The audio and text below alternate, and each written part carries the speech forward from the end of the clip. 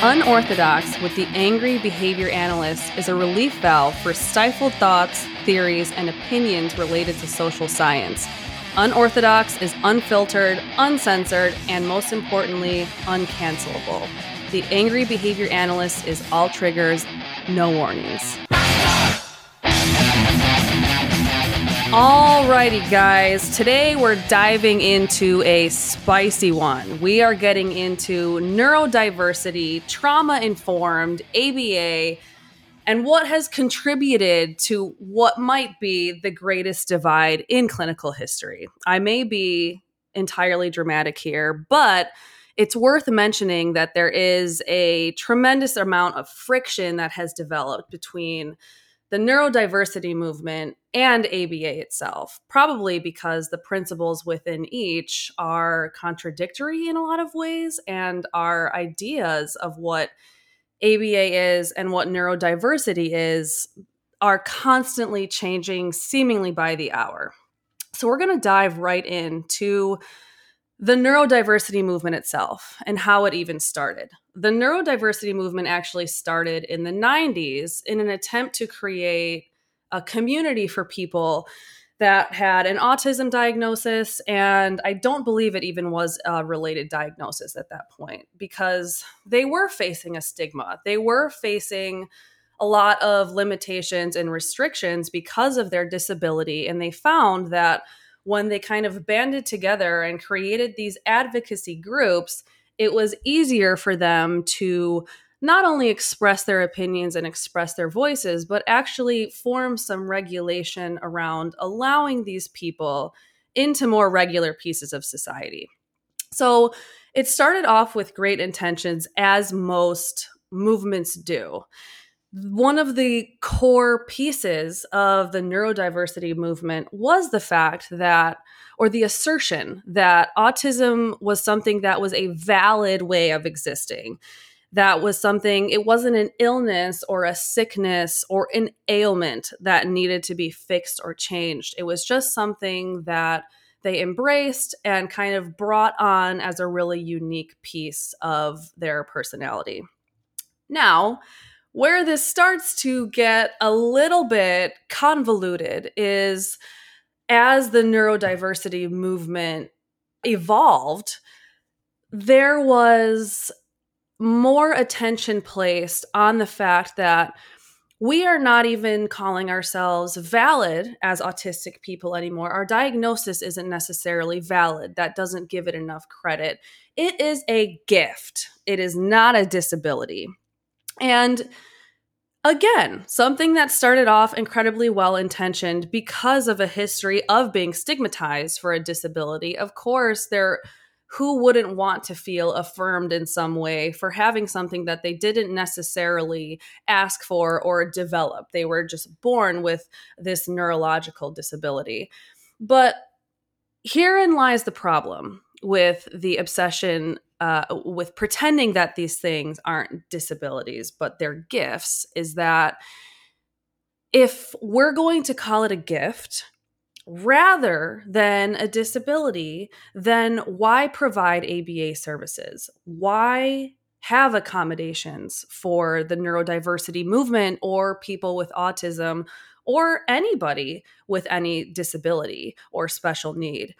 And now we're seeing that special needs has become a demonized term because of its derogatory or offensive nature. And when we try to figure out why these terms that we use to help us develop treatment for these people, why they're gaining such a horrendous reputation, a lot of it has to do with the reputation that ABA has because of its poor practices in the past. But if we really take a look first at the difference between gift and the difference between disability, it's very obvious that in the literal definition of disability, it states that there are limitations to someone's physical, mental, neurological, or cognitive health. And that's not meant to be a derogatory statement. It is a fact so that we can develop treatment that is aimed at building the deficits that contribute to a limitation.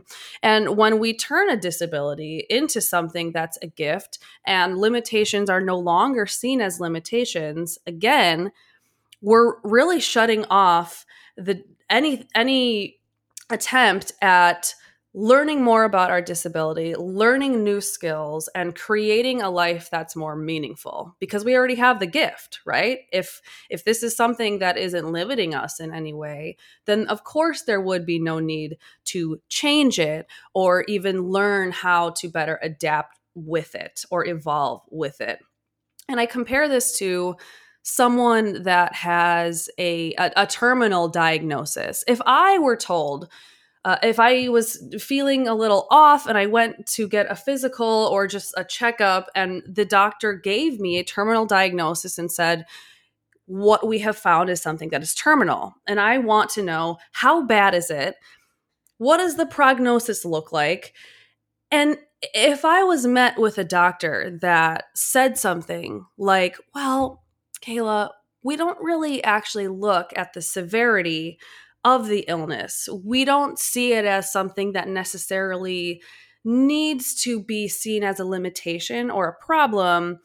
Consider it a strength. Consider this a life-altering moment for you. Consider this a gift. I would not feel any better about my terminal diagnosis. Now, some might say, Kayla, autism is not terminal, or a disability is not always terminal. So in that sense, I would agree with you. That's a fair point. There are different outcomes between autism and a terminal illness, or a neurological disorder and cancer, for example. But the diagnosis piece remains the same. And another core principle of neurodiversity is that functioning labels are not allowed to be used because they're considered something that's offensive or derogatory, or that further takes away from the uniqueness or these gifts that people believe they have within their diagnosis. And when we take away a functioning label, we take away our ability to properly treat whatever skills the person hasn't developed yet or is struggling with. And so when kids go to a diagnostic practitioner to first get a diagnosis, I'm not sure if they're still giving out level 1, level 2, level 3 diagnoses anymore because of this movement and because of the backlash that a lot of people have received for referring to a functioning label of any kind.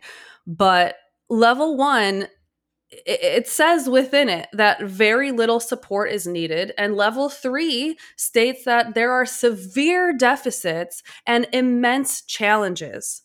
It literally states in the definition of level 3, someone who is assigned a level 3 diagnosis of autism, that it is severe. And so when we say things like low functioning versus high functioning, of course, if it is used in a derogatory way or it is used as ammunition, then of course it's inappropriate. But the same could be said about anything that we say. The way that we approach someone simply by saying their name in a different tone of voice can technically be considered derogatory, depending on our facial expression and the tone that we use. So when we use low and high functioning or moderate or whatever words are out there now that seem to be changing by the hour, it's all in an effort to develop really sound clinical treatment so that we are actually informed as to the outcome, the goal, and the entire process in helping this person lead a more meaningful life.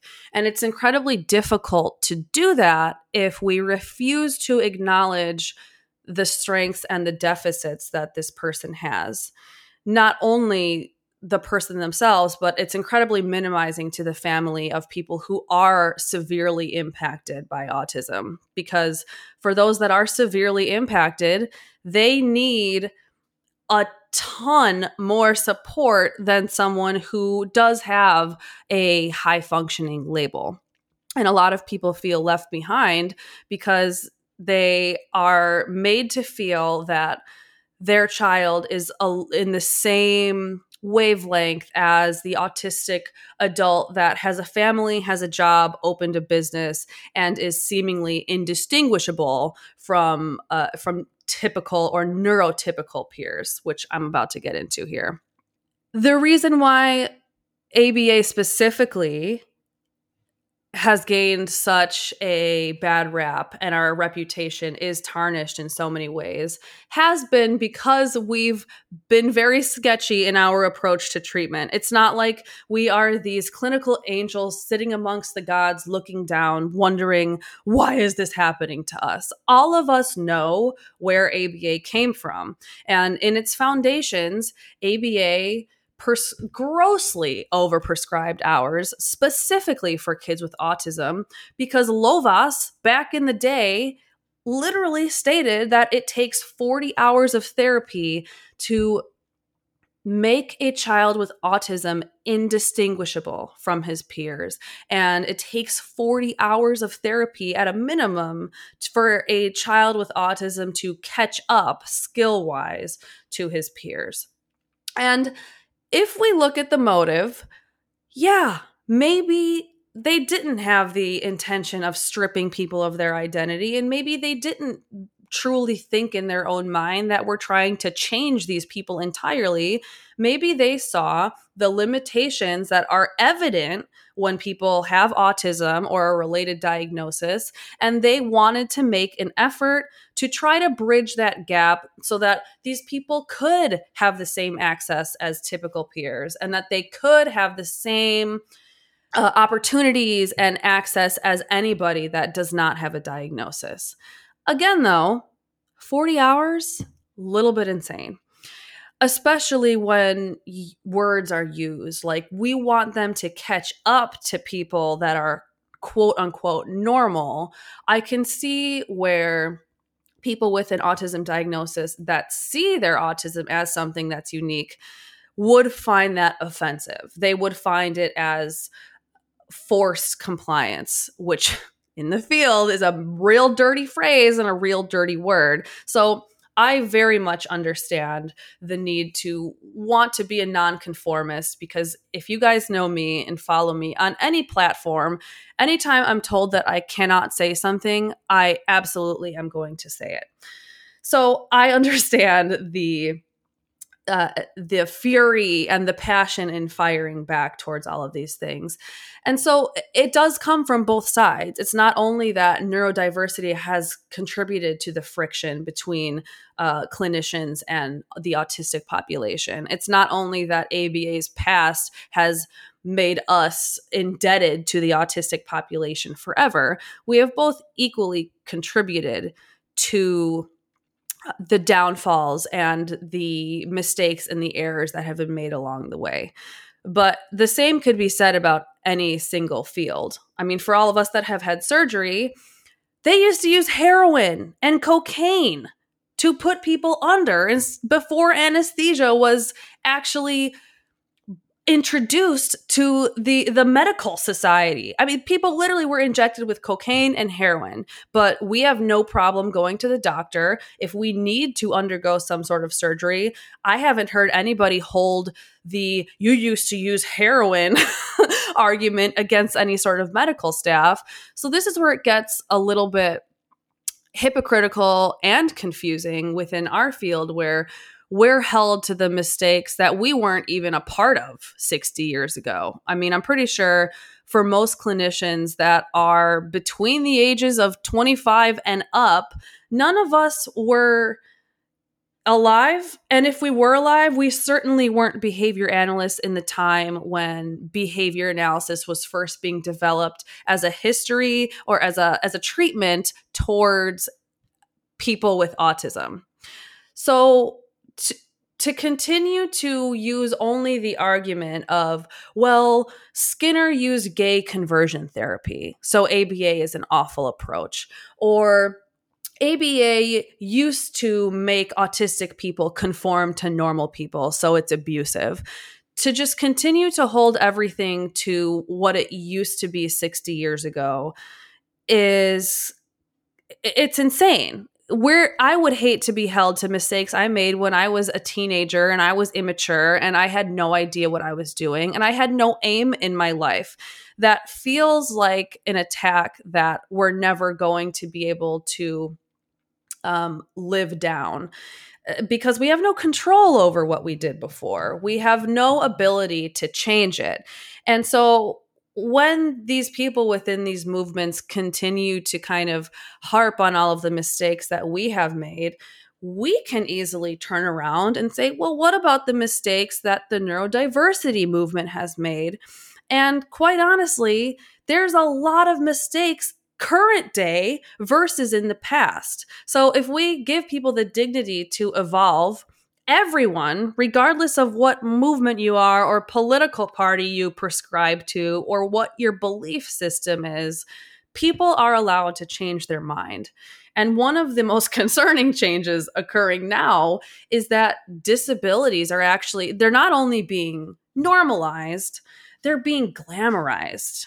I mean, TikTok is apparently just as legitimate as going to a psychologist and getting a diagnosis. And self-diagnosing is the new in thing that the young kids do because they find a lot of refuge, I guess, in groups that share a similar diagnosis. And there's almost this bonding that happens when, oh my God, you have ADHD? I have ADHD too. Oh, you're an Enneagram 9? I'm also an Enneagram 9 with, an irrational avoidant attachment style. You could literally put any word on it and you could you could develop an infographic for Instagram and someone will latch onto it.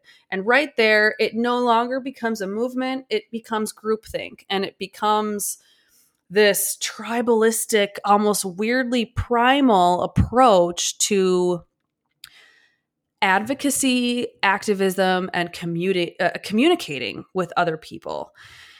And in doing so, in understanding on our end too, because this isn't, again, only the neurodiversity movement, in seeing the audience that very quickly forms when we come forward with a diagnosis, whether it be a diagnosis we've been given or one that we have adopted, that is an issue in the neurodiversity movement. On the flip side, in ABA, a lot of people, especially private equity investors, they love the fact that autism diagnoses have quadrupled just over the course of the pandemic alone because autism and ABA are incredibly lucrative. They have become this corporate business versus an actual therapy.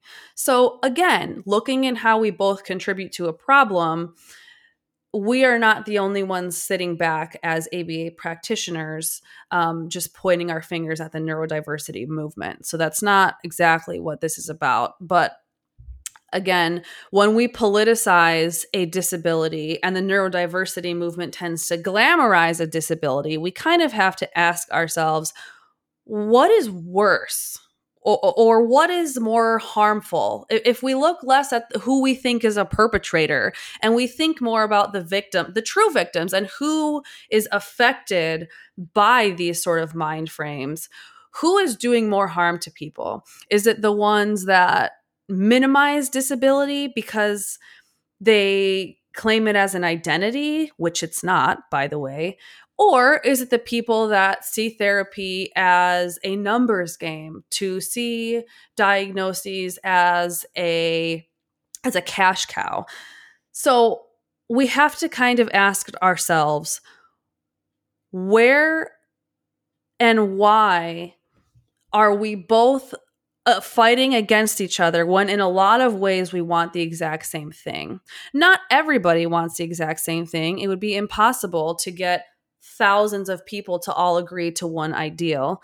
But if practitioners within the ABA field want a better life for their clients. And people within the neurodiversity movement want a better life for themselves and others within the neurodiversity movement. It sounds like we both want the exact same thing.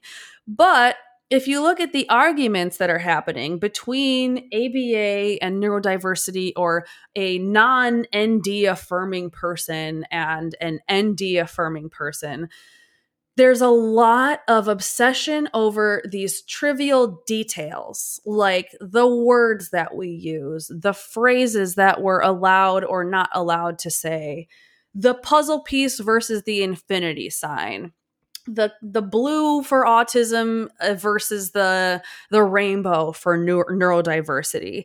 So we continue to push the root issue under the rug because we're unwilling to actually admit that we're in the same ballpark in a lot of ways.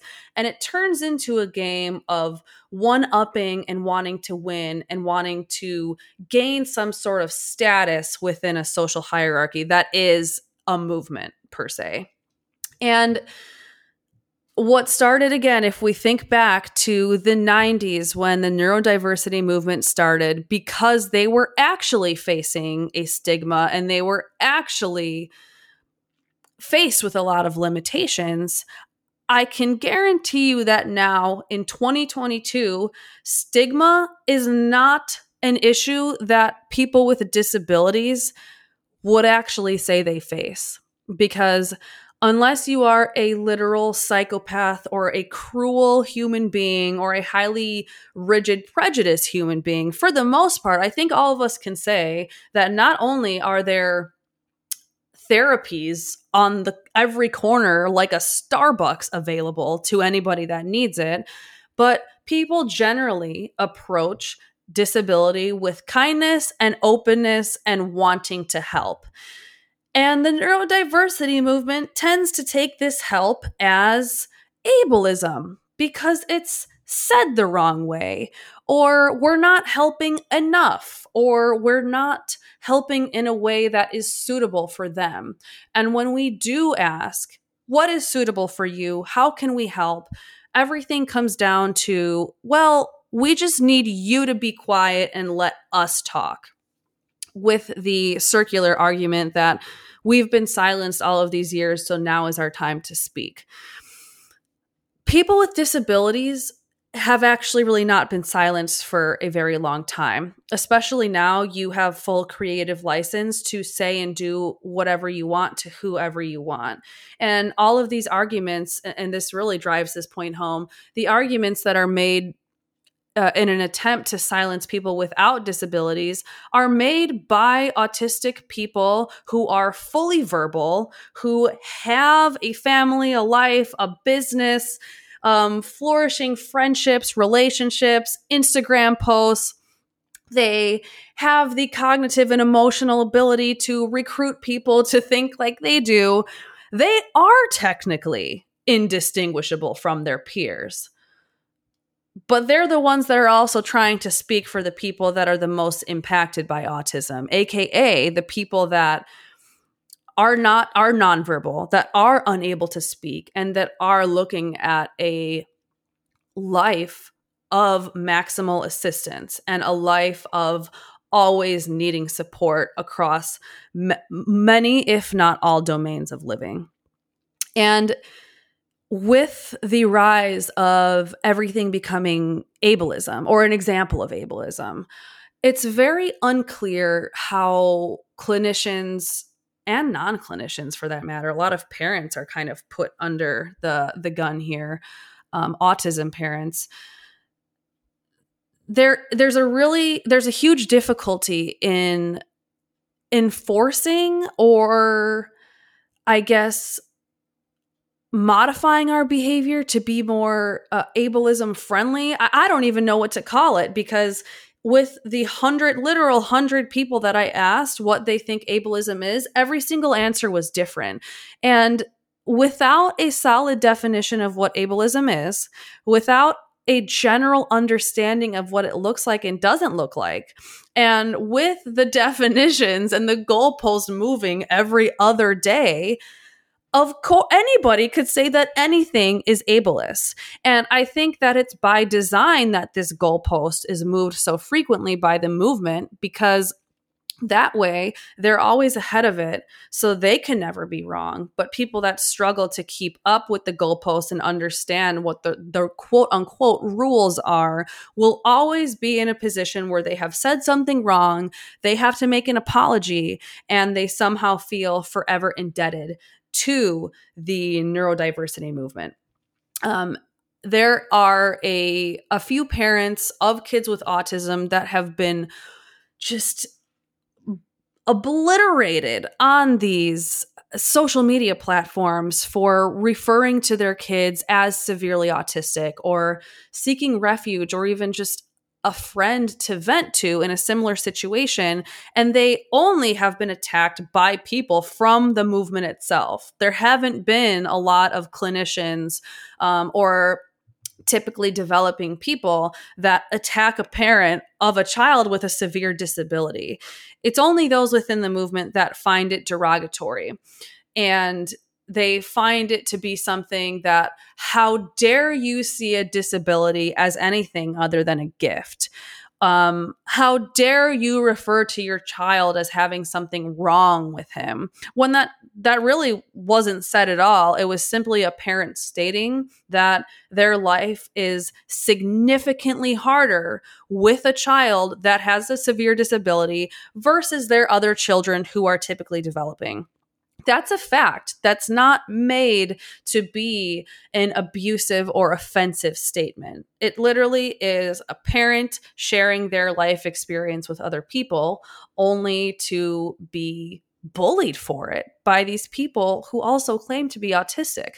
So we have to wonder, if the movement is devoted to advocacy for autism, but we're only including certain voices from autistic people that agree with one point of view, which is the view of the autistic person that can speak eloquently and verbally and recount their life experience, what about all the people that can't speak? How do you know that those nonverbal autistic people believe the same things as the leader of the neurodiversity movement? Have we asked them? Have we taken the time to ask their parents? Probably not, because another principle of the movement is that parents aren't allowed to even speak about autism. Parents are not allowed to say anything regarding their child's disability because they haven't experienced it. Even though they're the ones that will have to probably take care of their child for the rest of their life, for a lot of people that are really severely or even moderately affected by autism, apparently that experience is not enough, and it doesn't equate to being important or meaningful to people within the neurodiversity movement, which is incredibly painful for parents, considering they're the ones that carry a burden. Yes, I said burden, because it's difficult for people with children and that grow into adults that have disabilities. They have heartbreaking decisions to have to make about, can we keep them home? Are we able to care for them? We're not going to live forever. What happens when we go? Who's going to take care of them then?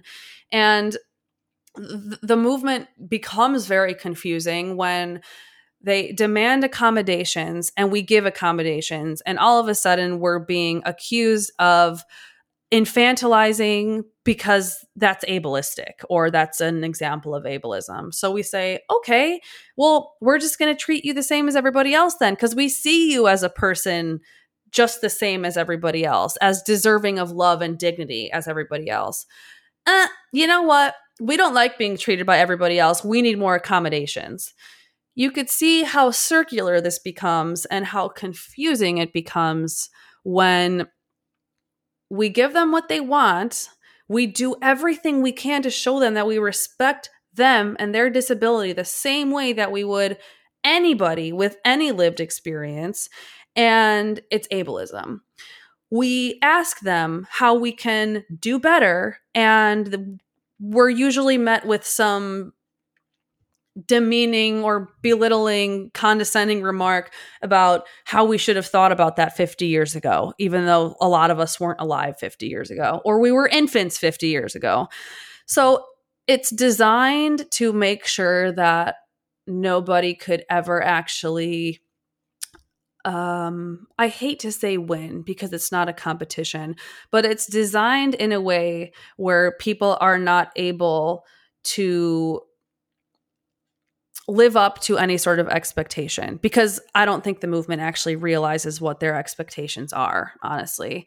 And to ABA practitioners, that can be incredibly confusing because we are at light speed hit with a million different phrases and infographics and suggestions about you need to listen to autistic voices. They are the only people that can inform better treatment and less abusive treatment.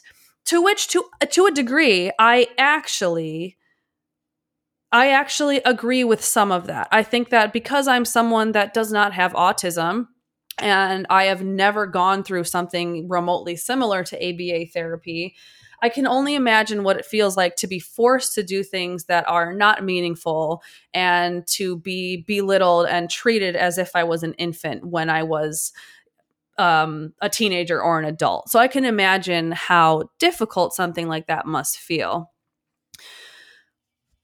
But to only listen to an autistic voice because one autistic person said that we all have to, and then to just blindly conform to that. Number one, we're all technically scientists. And so we're not only grounded in logic, but we have to exercise some degree of healthy skepticism. We have to exercise some degree of, you know what? I'm not really sure that I have the full picture here. Or even, can you give me more information before I just believe you? Because the just believe them because of insert identity marker here is an incredibly dangerous position to take, in the sense that people who self-diagnose, who actually don't have an autism diagnosis, but want to grandstand in their little social circle, they're being put in charge of decisions, and they're given all of this attention, and their opinions are given more weight than, for example, people who cannot even speak.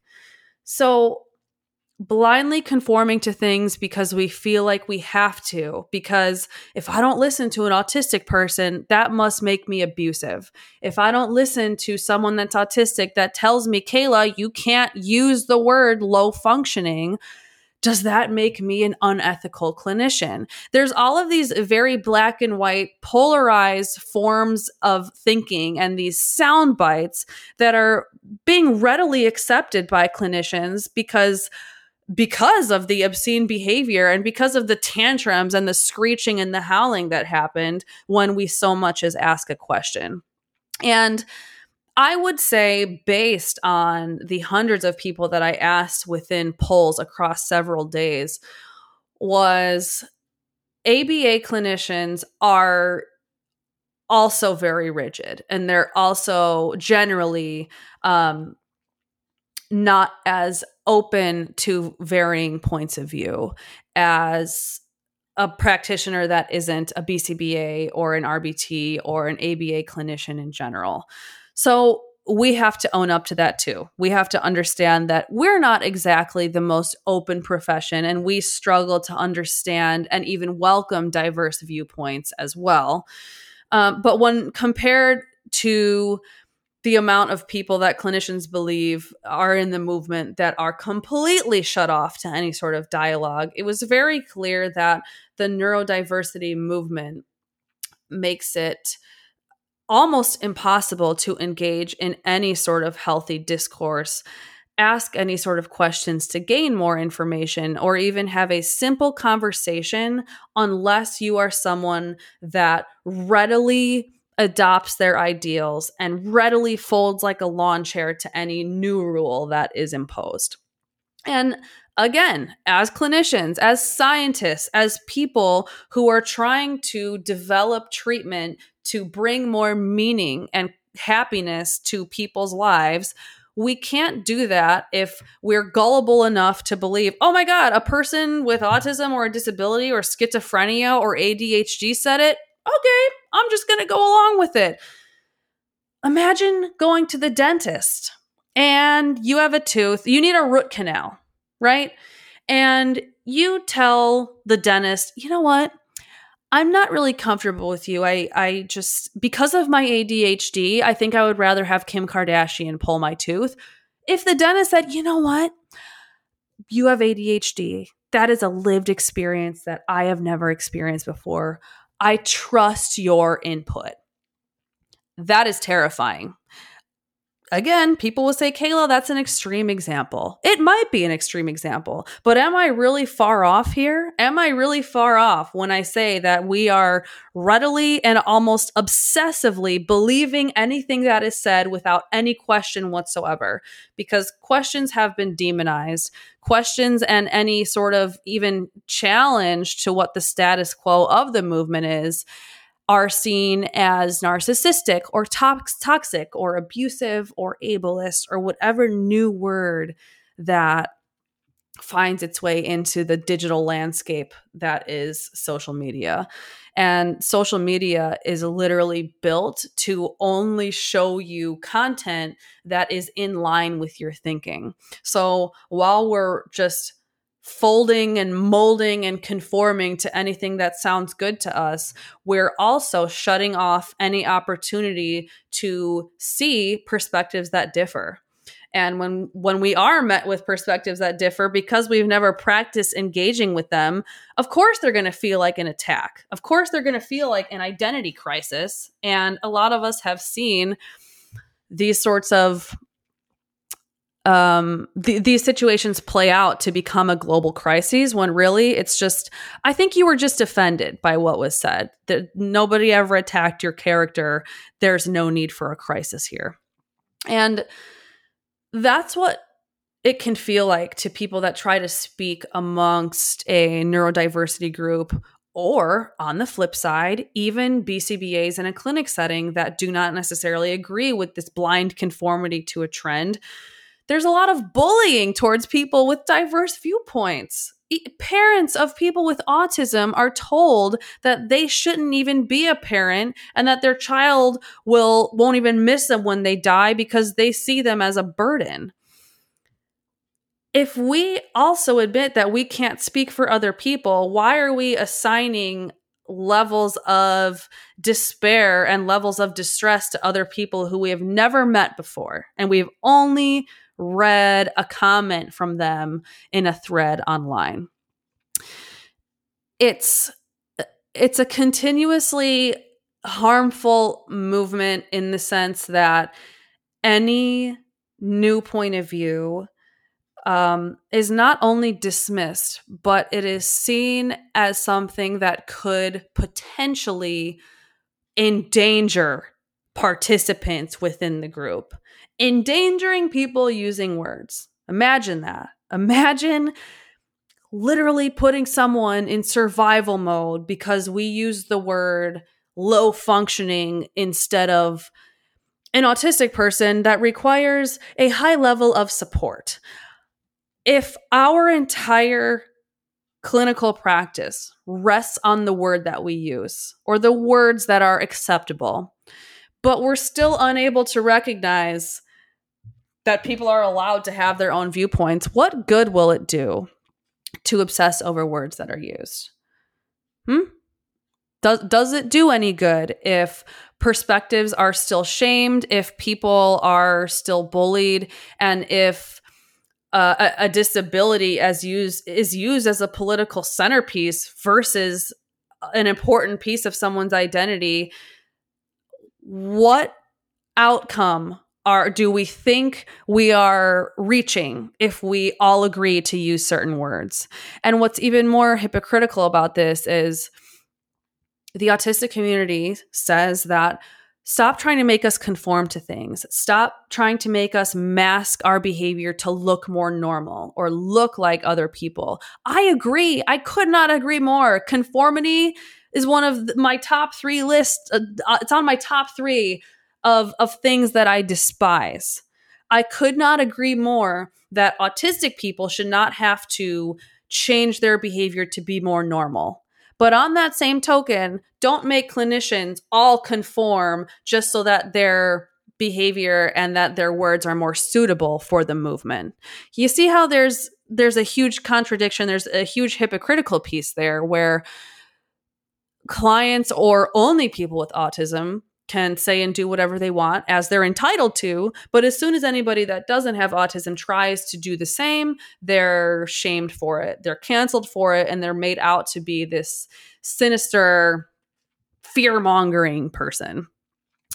So we're going to probably start to wrap up a little bit by looking at things that I agree with, that I disagree with, and trying to see why we can't get along and if there is any hope for these differing movements to gently collide in a way that we tag team in the pursuit of truth, if you will.